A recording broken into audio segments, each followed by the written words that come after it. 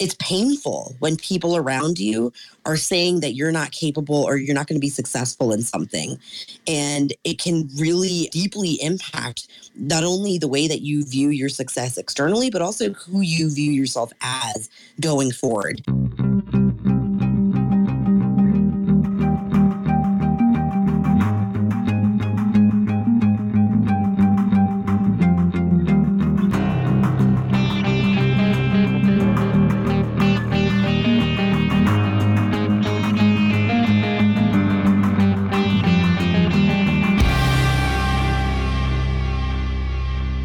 To 10 years. That seems like a reasonable amount of time to commit to achieving your goal. And to say, you know what, no matter what, I'm going to see it through at least to the first 5 years. And here's where I want to be very clear about something. And I want you to be uncompromising when it comes to your goals, but extremely adaptive and flexible when it comes to how you achieve that goal. Be flexible about the process. So I don't mean to say like, you know what, I tried door-to-door sales for 5 years. I got nowhere. This is the dumbest idea ever. I didn't get to my goal. Well, if door-to-door sales doesn't work, do an inbound marketing campaign, do direct mail, do something different, try something. Just do it differently and find a way to make it work. People look at us like, well, you quit blind, didn't you? I guess in a way I did. So how do you know when to quit? How do you know when to get out? And so I want to be clear about something. Now, I want to pull this into the deep waters to see if we can uncover some nuggets of truth, whether you agree with me or disagree or agree with Nidhi or whatever. I think it's important for us to get there so we can finally move past this conversation. So here's the thing. I'm working in my business. I started in 1995, as I mentioned. December 95, I'm running this company called Blind. And during the 20 plus years of running this company, we reinvented ourselves many times. We started as a creative agency, a visual communication company, pretty generic, really unfocused. Pretty early on, I think about a year into it, I'm like, I just need to focus on motion design. This seems really fun, seems really interesting. And the trend lines seem to be pointing upwards. I want to go all in on this. So I stopped doing other work and I do this. So there was already one, I guess, small quit. I quit all these other things. I said no to identity design, to print design, to packaging, to editorial design, all the other kinds of opportunities I was getting. I just want to get really good at motion design. And as you can imagine, every time you do something new, you make all kinds of mistakes. I'm going to share a story with you right now that I don't think I've shared before. I was hired by a large broadcast company to work on a show open.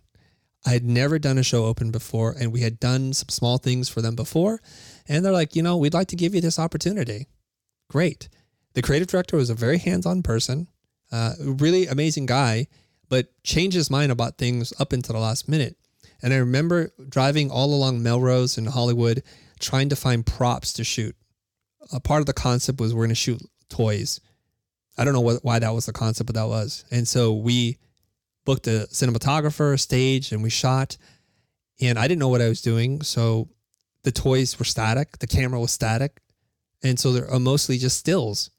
And I bring him over to the editor. His name is Sergio. And Sergio's like, what do you want me to do with this? I'm like, I don't know. Make it work. And that was professionally pretty embarrassing because the editor knew it was kind of crap. And he did the best he could with what we gave him and submitted a first cut to our client.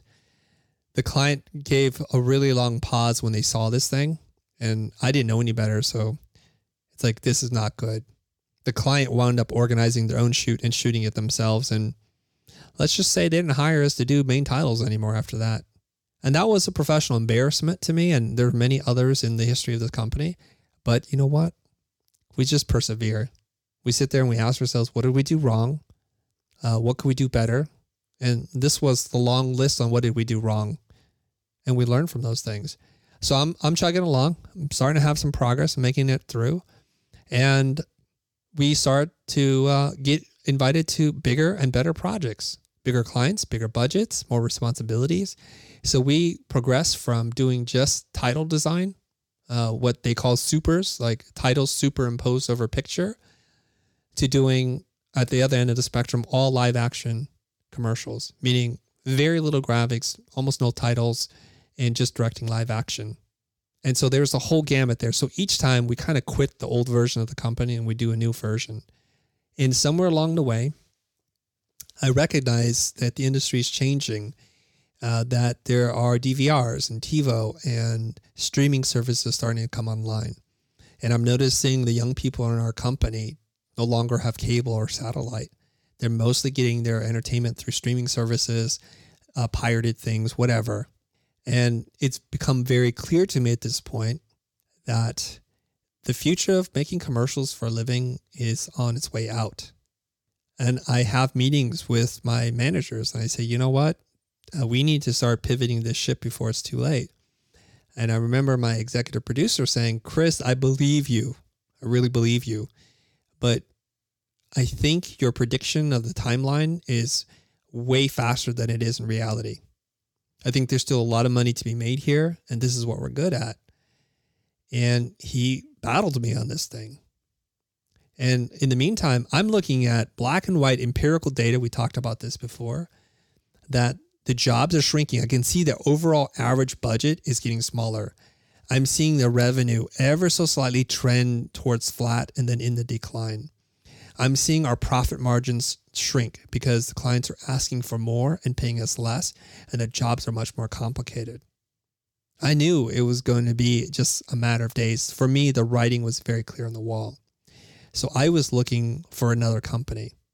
And the way I see it is, if you know you're on a train or on a boat and you're headed for disaster, you owe it to yourself and everybody that's put their livelihoods in your hand to do everything in your power to get them off that train or to steer the boat away from its destination. And I'm met with all kinds of resistance from my sales reps, from my executive producers, and even some of my creatives, because this is what we know how to do. And the first thing I look for is, I'm like, you know what? We make videos. We don't have to make commercials. Maybe we can make explainer videos. We tried that and that didn't work. So we spent about 7 or 8 months doing this. I even started a second company called Indie Films to try to take on these projects. Didn't go anywhere. And then I see this thing around web design and brand strategy. I'm like, I want to try that. I think there's longevity in that. There's more apps, more websites. Let me work on that. And it was a real struggle to get through that. And then we're doing brand strategy now. And then all the people that were connected to selling commercials for us, they're finding themselves on a very ever shrinking chunk of ice and being stranded out in the ocean. I said, you can come over here. But you know what they said? No, it'll still work. So they either quit or were fired and tried their best to stay in the industry. Today, I don't know where they are. So to me, I would have stayed in the long haul. And I wish I did, because I like round numbers, right? Like I wanted to get to 25 full years. I wanted to pass $100 million in billings. Not quite. And I would have stayed in it if it remained profitable, if the trend lines were moving in the right direction. So I didn't quit that until I found enough empirical data and also my ability to see what's happening in the larger macro of things, that people don't want to watch commercials anymore. The importance of the commercial is on its way out as the rise of social media and streaming is coming up. I can see that. So I didn't quit it because it didn't feel right. I quit it because the end was near. What do you think, Nidhi? That sounds like a really well thought out decision. And I think that's what makes a smart entrepreneur, is that you're so on top of the game and you're a futurist. So you're looking to what's going to be coming down the pike. And of course, I mean, we talked about the Titanic analogy, right? Like, do you go full steam ahead towards the glacier, or do you try your best to avert your course in order to pivot, right? And do something different? You know, the data, though, is what you're saying, did not indicate that this was a viable option in the long term. And I think that is really the key takeaway. Like, everything that business comes down to is data. And so if the numbers aren't matching up for something, unfortunately, you know, the one thing, I'm a very emotionally driven person, but I don't think numbers lie. And so if the numbers were still showing an upward trajectory for you, it sounds like you would have continued on with Blind or the other companies, right? Like, but they just didn't show that prospect. So at that point, your option is you stay the course and you hit the iceberg, or you have an opportunity to pivot and survive, right? And so, yeah, I think that that's really the conclusion to that, isn't it? Is, what are the numbers telling you about your business? And can you base a decision then based off of those facts as opposed to the emotional component? And, one thing that I'll add in there, Chris, that I thought was really powerful, before, as we were talking about being able to build and strategize our businesses to be optimized, something that we had discussed that I think people really need to hear is that you can't outsource the core competencies of your business. And so when we're thinking about the things that we don't like doing as a part of our business, it's usually the things that are the most important, like you as the personal brand showing up for those marketing meetings or having to do the work like that, right? But there are certain aspects of your business that you're not able to outsource. And so it can't be the core competencies. And ultimately, the reason why we bring somebody in is to fill the gaps in our own knowledge. And so I think that those were 2 points I really wanted to emphasize, because those are some of the biggest reasons I find why, people are perhaps giving away the wrong parts of their business. Nobody's saying don't outsource things in order to make your life easier, but you really have to look at, am I doing this because of a discomfort I have with the task that I'm avoiding? Or is this really a part of my business that, like having a virtual assistant or somebody that does, a piece of your marketing, but not all of it for you, right? They can't be creating your social media content for you. It has to be you showing up. So am I trying to bring somebody in to fill in the gaps, or am I doing it from a place of, I just need some additional help and this will help facilitate my growth? Thank you so much for reminding me of that and bringing that piece up. There's so many different ways we can take that, but I think you did such a great job of summarizing that thought. So Meyer, you're up. Hey, Chris. Hey, Needy. So a little about me, maybe I'll share a bit of experience. So I've been in the tech industry for 25 years, been building websites for clients for all that time. I think I built my first website in like 94, and it was really good. Clients really loved me. I had lots of work, but I got bored with it. And I didn't understand at the time the power of focus and the power of like building that brand. I think I've changed my personal brand probably about 8 times, and eventually gave up, got burnt out. Didn't enjoy doing client work anymore because I wasn't focusing. I just would take any kind of client. I did nonprofits. I did gyms, makeup artists, manufacturers, wood flooring. I did everything. I'm suffering the weight of that now. Here I am, almost 50, and don't have like a web agency to my name, don't have the financial success that I thought I would have when I was in my 20s. And I'm learning now, especially after meeting you, Chris, and finding your YouTube channel a couple of years ago. I was in Pro Group for a while, thinking about my business differently. One of the insights maybe that might be helpful for people listening is creatives by default want to do creative work. It's easy to just take on any client, but what we don't seem to understand as creatives is that there's creative work inside of our existing business. So let's say we get a client like a nonprofit. Let's say we do websites for nonprofits. We have a couple of clients. Well, there's tons of creative work that can be done in that niche if we just look for it. And it doesn't appear at first, but it's there. Hey, Meyer, I have a question for you. First of all, Sure. Thanks for sharing. I did pin your tweet up there, and I love the kinds of things that you've been sharing and how active you've been.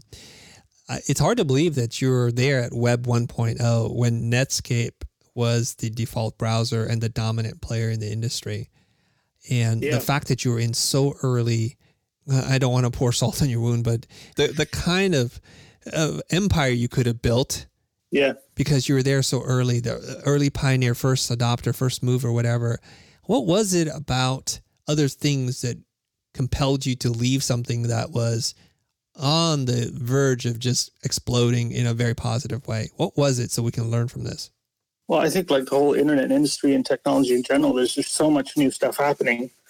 Like crypto is the new thing now, right? So now I've been in the last year focusing on crypto stuff, much to my detriment. But I think that it's like a hyper creative industry. There's tons of new things being developed. And so it's almost like you don't want to miss out on a trend. You don't want to miss out on that, on the next wave.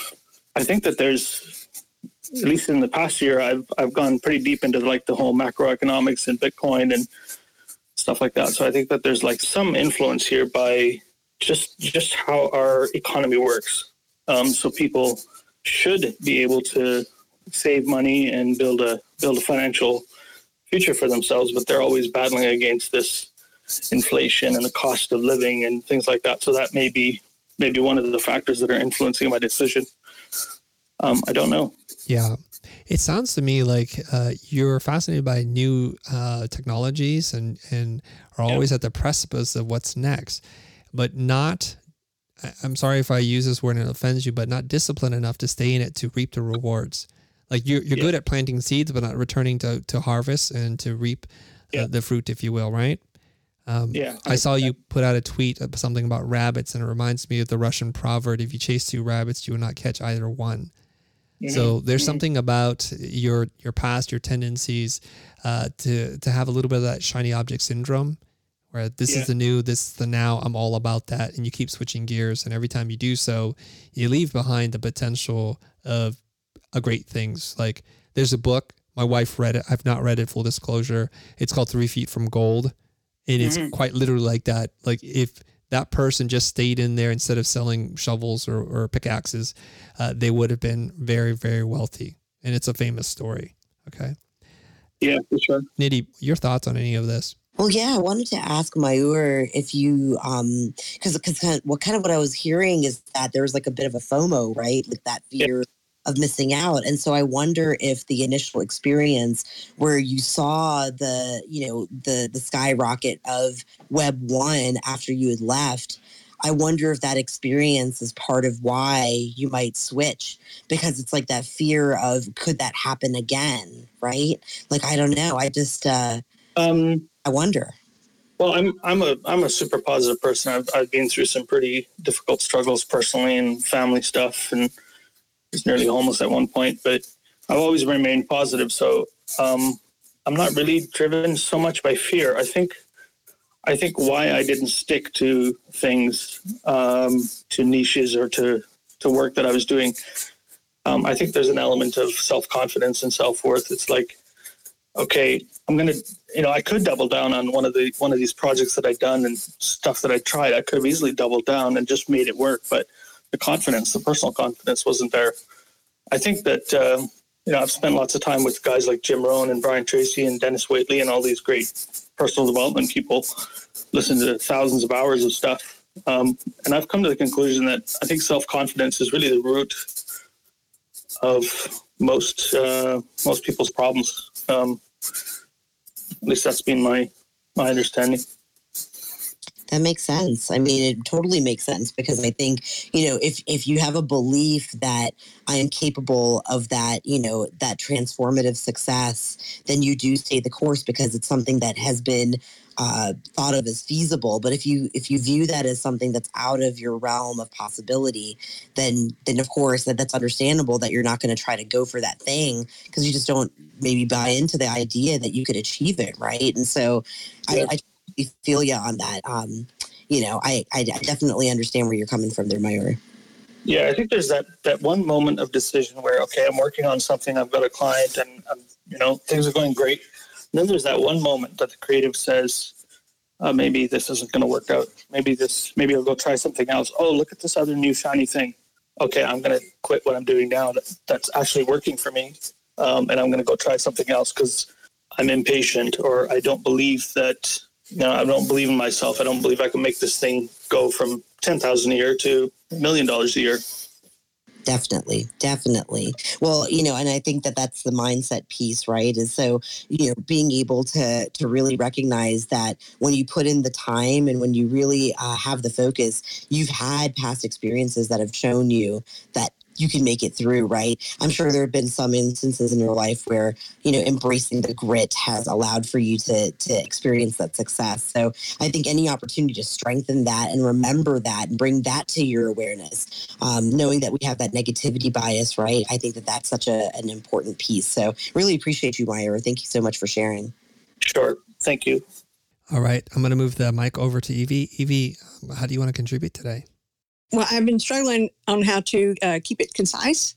Nidhi, you were kind enough to be in the room that I held about anger that people who are late diagnosed ADHD feel because of what we feel like we could have achieved had we known that we had it before. So I was a programmer for 18 years and I was good at what I did. And the company that I worked for out their entire North American IT department overseas, this was hundreds of people. And I didn't see it coming. I thought I was going to be working for this company for a while. I was about to transition another career to be a business analyst. And for various reasons, I hadn't kept my programming toolbox updated. So when I lost my job, I was unable to get another job in my field, even at an entry level. So for a while, I kind of imploded and didn't even get my toolbox up. And I found myself in a position where I'm good at other things, but I can't prove it. It's just stuff I've done for volunteers or just for people on the side or whatever. And now I'm in a position to where I can do maybe 4 or 5 different career choices. And I'm suffering analysis paralysis or whatever. It's like, what if I choose this path and it ends up being the wrong one? And it seems like every week I keep bouncing around, chipping at a bunch of little stones a little bit here and there and not never anything done. You had asked, why do people stop right before get things going? And I had tweeted out, there's a book called The Big Leap by Gay Hendricks, and he talks about upper limit problems. And that's when you start moving into your zone of genius, your ego consciously makes things happen in your life to sabotage you doing that. And you have to recognize it. It could be something with your health, finances, relationships, whatever. You think it's just a coincidence when it's actually something to keep you from moving into your zone of genius. And another thing that I find, because I didn't realize so many people suffer from this, but it's a fear of success. And if I get successful, there's the imposter syndrome in there too. They'll realize that I really don't know what the heck I'm doing, or they realize all the responsibilities that they have. That they'll have to hire employees, and the imposter syndrome dips in again, and they're afraid that they're going to ruin other people's lives, or they feel like they won't be able to handle the success and turn into a bad person. So I struggle with that fear of success as well, because I know that whatever I decide to do, I'm going to be good at it. Just figuring out what to do and getting the support that I need to get over those upper limit problems, so to speak. Totally, Evie. And I love what you said about, the protective element that we have, right? So when it comes down to that moment where we might be able to catapult to success, I think often if we've had past experiences, we get fearful, and that protective part of us kind of kicks in and is like, oh no, like, wait a second, are you sure about that? Like, I don't know you're going to be capable of it. And all of that negative self-talk comes right back in. And I think instead of chastising that part of us, I instead lean into it and recognize the fact that it's serving a purpose of trying to protect me. And I don't have to buy into it, and I don't have to believe it. I can stay the course, even despite the fact that this script is running in my head. And instead just realize that, it's an opportunity to be able to push past some of the protections, with the opportunity also to see success in a different way when you do push past that. So it's like building an alliance in a lot of ways with the parts of us that want to sabotage and want to hold us back out of fear and a spirit of protection. And instead challenging that and not necessarily accepting that as what the reality is, right? Like, hey, I feel you. I know it feels really scary right now. We acknowledge it, right? But I have all of this evidence to show me that I can do this. And I've proven to myself that I can focus when I need to. So that's going to be my decision right now. I hope that makes sense. Edie, was that helpful? Yeah, it was. I appreciate it. That, like, maybe give that piece of me like a name or something like that, and treat it as a whole different entity, perhaps. Absolutely. Yeah, I think that makes a whole lot of sense.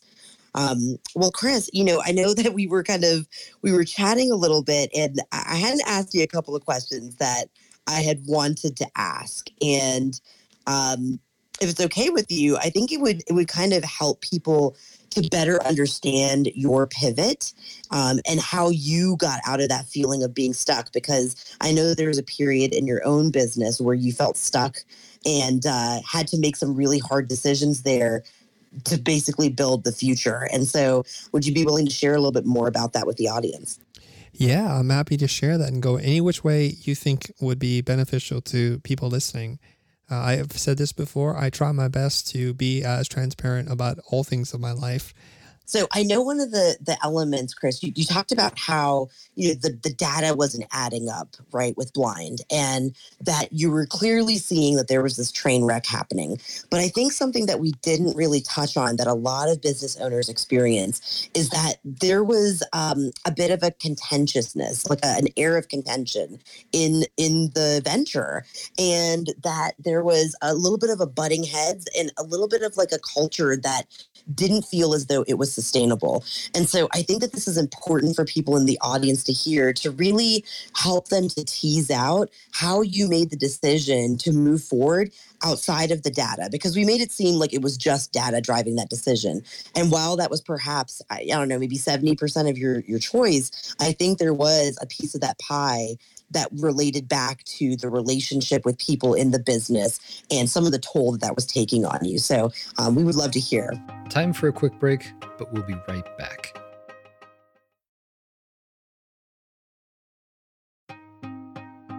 Welcome back to our conversation. Okay, so there's a couple of different pivots here that I want to be sure I'm talking about the one that you're referencing. So when I noticed that there was a decline in commercial work, I was looking for another way to apply what it is that we're already doing to something else, to a market that was either growing or expanding or about to break open.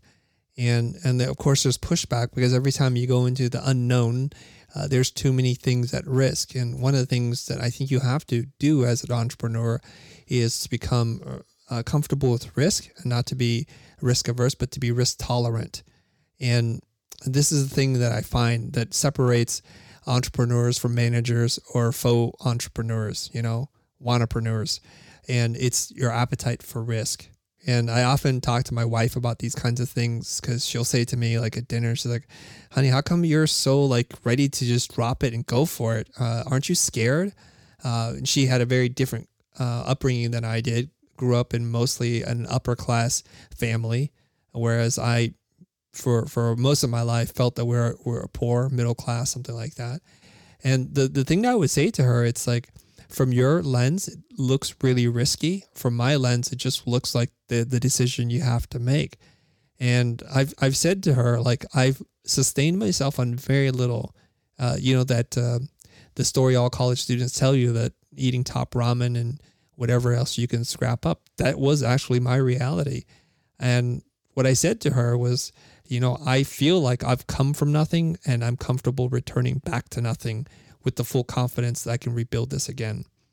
Whether this was true or not, in my mind, I always believed this, and I still continue to believe this today, that the hardest thing that I'm going to do is to try and run a business.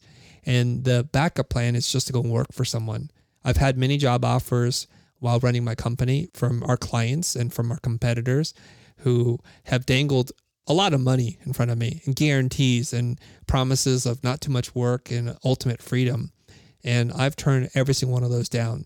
So when you have that in your back pocket, I think it gives you the kind of confidence to go ahead and make these bold decisions and quote unquote risk it all. And to tie it back to the beginning of our conversation tonight about the Elon Musk, the Tony Hsiehs, or even the Jeff Bezoses of the world, they're probably having that same level of confidence. Like, if this venture fails, it will not be my final failure. It will just be a failure. And so I'm looking at other opportunities. I'm that canary in the coal mine of our business to say, something smells off. My spider sense is tingling and we need to start pivoting. And you get that resistance. And there's a couple of resistance that you're going to get. Your management team is going to be confused by these decisions and they're going to push back. mostly because they don't know of any other way for themselves to be of value to someone. And they can see quite clearly that the ship that got us here, the boss, me, the captain, is building another ship, and they don't know how to sail that ship. And they start to do everything they can to slow that process down. And it sounds like I'm being hyperbolic, but literally this is what they were doing. They were diverting resources and attention and creating more drama where it was not necessary to slow down this thing because they feel like they're being abandoned. From my point of view, I was inviting them in, like, please come with me, make this jump. But as we know, not everyone can make the jump. Not everyone wants to make the jump. And so there's going to be turnover or churn on this. And it happens more often than I'd like. But for the people who are willing to go along with me on this journey and to say, you know what, if you're comfortable with the risk, we're comfortable supporting you. We believe in the dream. And I think at some point we wash through almost every single person going through multiple iterations of the company. But the ones who are risk tolerant, who believe in the promise of a better tomorrow, they have stayed with me and they're still with me to this day. So that's how I know I have the right crew. They have gone through multiple iterations of this pivot, and they're pretty hard pivots, and they're still there. They're still smiling, and they have adapted. And I'm super proud of the people who are able to do that. And I just feel like with this crew, with this team, anything is possible, that we are ready to take on any and all challenges. And so that's some of the resistance. If you're talking about the pivot from blind to the future, that's yet a whole nother struggle, but I wanted to pause there. Yeah, well, yes, and we will get to that too, because I think that was also a really important shift for you, and a lot of reasons that went into making that move. But I appreciated what you said about how, the change can feel really scary, not only for yourself, right? Like, that you had to really make sure all the ducks were in a row, but also to make sure that your team that you've built with is willing to withstand that, and that there will be some fallout as a result. And I think that a lot of times, we're afraid to be able to break the news to the people that we work with, because we know that some of them are going to be, they're a little bit rigid when it comes to what they expect and how they expect work to go. But there was another piece of the story too, Chris, that I really wanted to zoom in on a little bit. And that's, the fact that the pushback, I think, came from every direction, especially as we shift into the story from blind to the future, right? Like there was a lot of doubt being cast on, your ideas and what you've built now with the future. And it would have been really easy to go down this pathway of, feeling self-doubt and imposter syndrome. And I wanted to kind of glean for the audience how you were able to navigate that, because it's painful when people around you are saying that you're not capable or you're not going to be successful in something. And it can really deeply impact not only the way that you view your success externally, but also who you view yourself as going forward. So if you're willing to share, I think that that'll also add a richness to this conversation. Sure. When it comes to blind and seeing the data, it is very clear to me. And I do want to mention a few things. I think I'm not totally sure the thing that you're referencing, so I'm not trying to be evasive here. So Nidhi, you may have to just frame it a little bit better for me. But I do want to say something, okay? Like leadership is supposed to lead. You're supposed to make the hard decisions. I did not decide to go to work for myself, to work 80 hours to make 40 hours worth of money because I wanted to follow someone else's direction. That is pretty clear, right? It's not about necessarily when you have to make these big, bold decisions, it's not about consensus building. And maybe I'm going to alienate a couple of people when I say this, but it's not making decision or design by committee. That sounds like government to me. It sounds bureaucratic. And so when the data says this, and I'm not asking anyone to put at risk their financial future and all their savings, it's my money, right? And this is a lesson I learned from my business coach at that time, Kier. And he would say to me, Chris, you don't have to be right, but you've earned the right to be wrong. I'm the guy who stays up at night thinking about, are we going to make payroll? I'm the guy who feels this thing the most when we lose a prospect that we should have landed.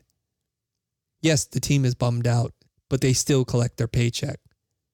So what he gave me was something beautiful and wonderful, that he gave me permission to be a leader.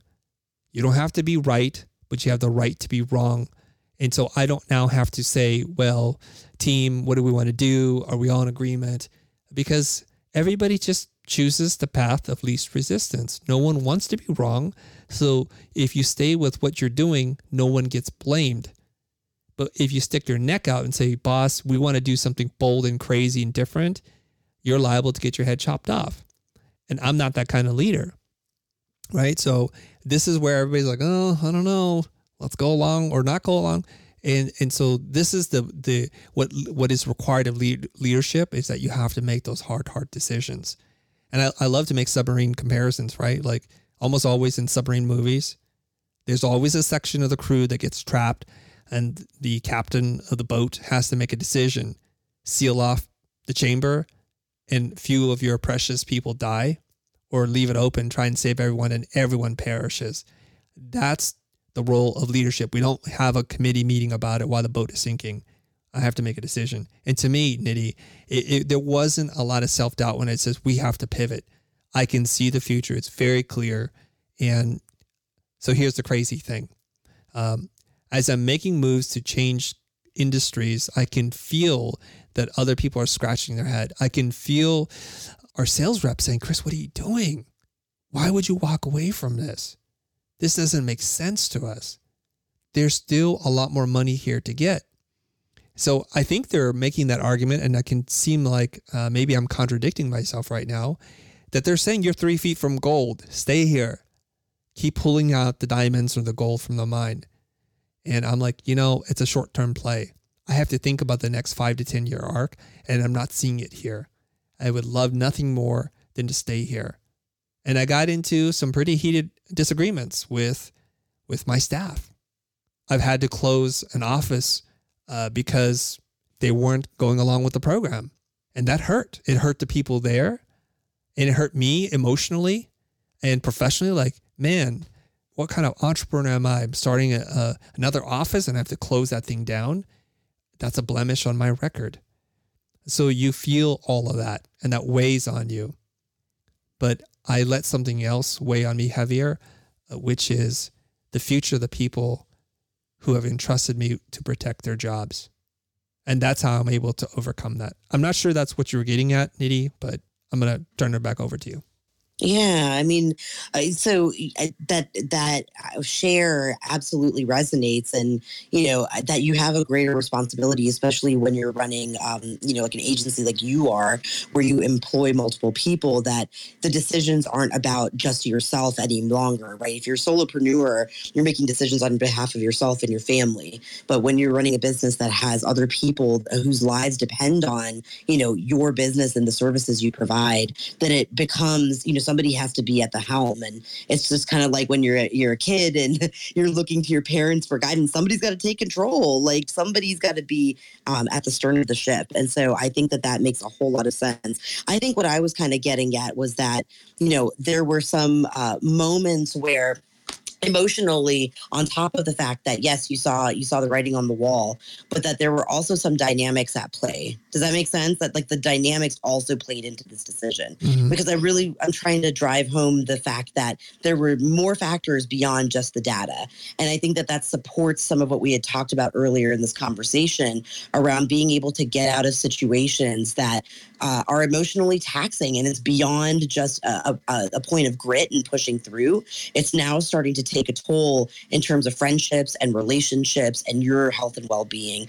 Does that make sense? Do I need to be more direct than that? Or I think it's like the back channel. Yeah. I'm following the back channel here. And I think perhaps because we talked last night, the conversations are blurring together. I know exactly what you're talking about, but it's a different part of the story here. So I'm going to have to open that part up and jump through that hole so that you can hear what Nidhi is referencing, I think. So there is this moment in my career and running the company that we pivot. It doesn't work. We pivot again. It starts to work. And then we do one really hard pivot in that now we're designing ourselves out of the service industry. So in 2014, Jose and I decide to start making YouTube videos. And from the outside, it looks like the dumbest thing ever because this thing isn't making us any money at all. Like nothing. No real amount of money. And Jose's this wild personality. He's charismatic, but he's also reckless and a little sloppy. And he brings a whole reputation with him that isn't in alignment with who I am. I often describe our relationship like that old TV show, The Odd Couple, where Felix and Oscar could not be more different. One is really buttoned up and neat and fastidious, and the other one's sloppy, carefree, but is emotional and has heart. And so those two get together and they have to live together, and that's the chemistry between the two of them. And that really is the chemistry between Jose and I. Two very different people, different backgrounds, but wanting to build something. And in the beginning, it looks like everybody's going to humor me and tolerate like me distracting or getting distracted by this second venture. Back then in 2014, for all you OGs out there, it was called The School. And the name was the company that Jose already had. But we had a common purpose and mission, which is to create an education company. Two very different approaches. And I can start to feel like there's something here. We don't have the proof that it's working because we've got a product. And for the first year of business, I think we do something like $14,000 of revenue. I'm going to pull up the revenue sheet here in a second so that I have the real data to talk to you about this.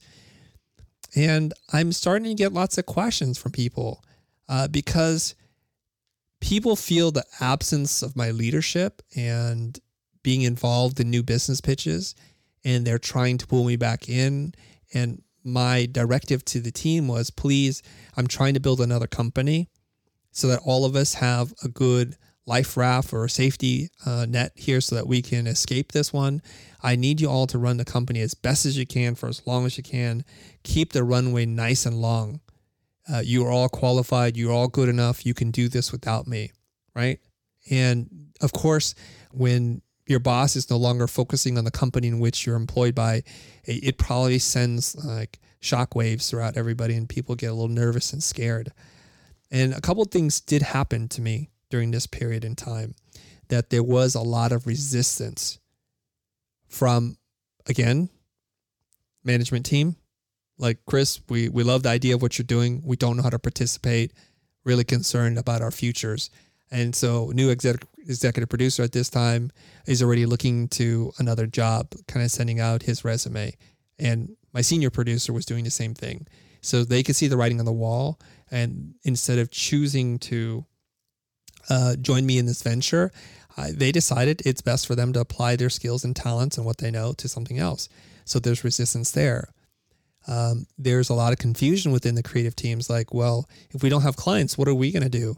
Like, our whole mindset, what we trained to do is to serve a client. And now we don't have a boss. Well, like, how does this even work?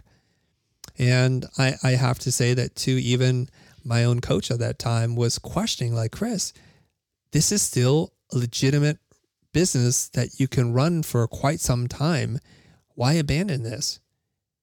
And I'm getting pushback from all corners. Like, I go to industry functions, and I didn't know it at this time, but I did get some strange looks. And later on, people told me that people were throwing daggers with their eyes at me because I was talking about the industry in ways that people weren't at that time. I was teaching creatives, freelancers, how to charge their worth, how to negotiate, how to walk out of toxic work relationships. And I think some of these business owners, my colleagues and some competitors, were feeling it.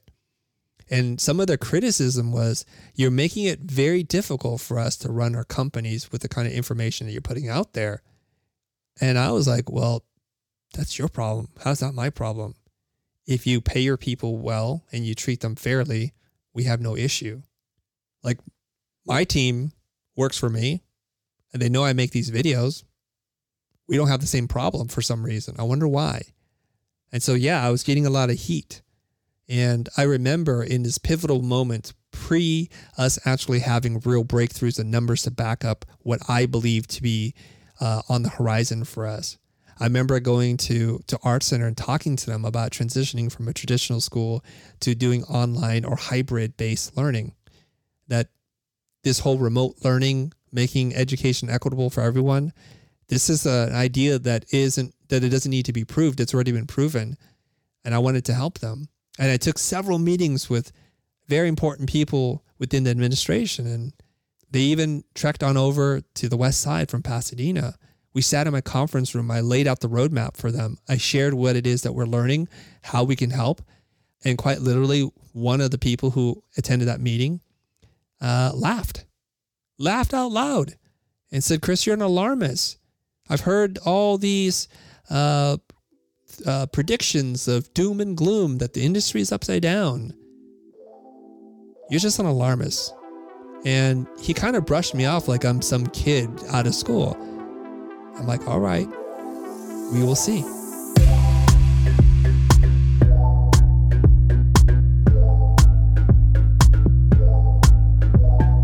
Thanks for joining us this time. If you haven't already, subscribe to our show on your favorite podcasting app and get a new, insightful episode from us every week. The Future Podcast is hosted by Chris Do and produced by me, Greg Gunn.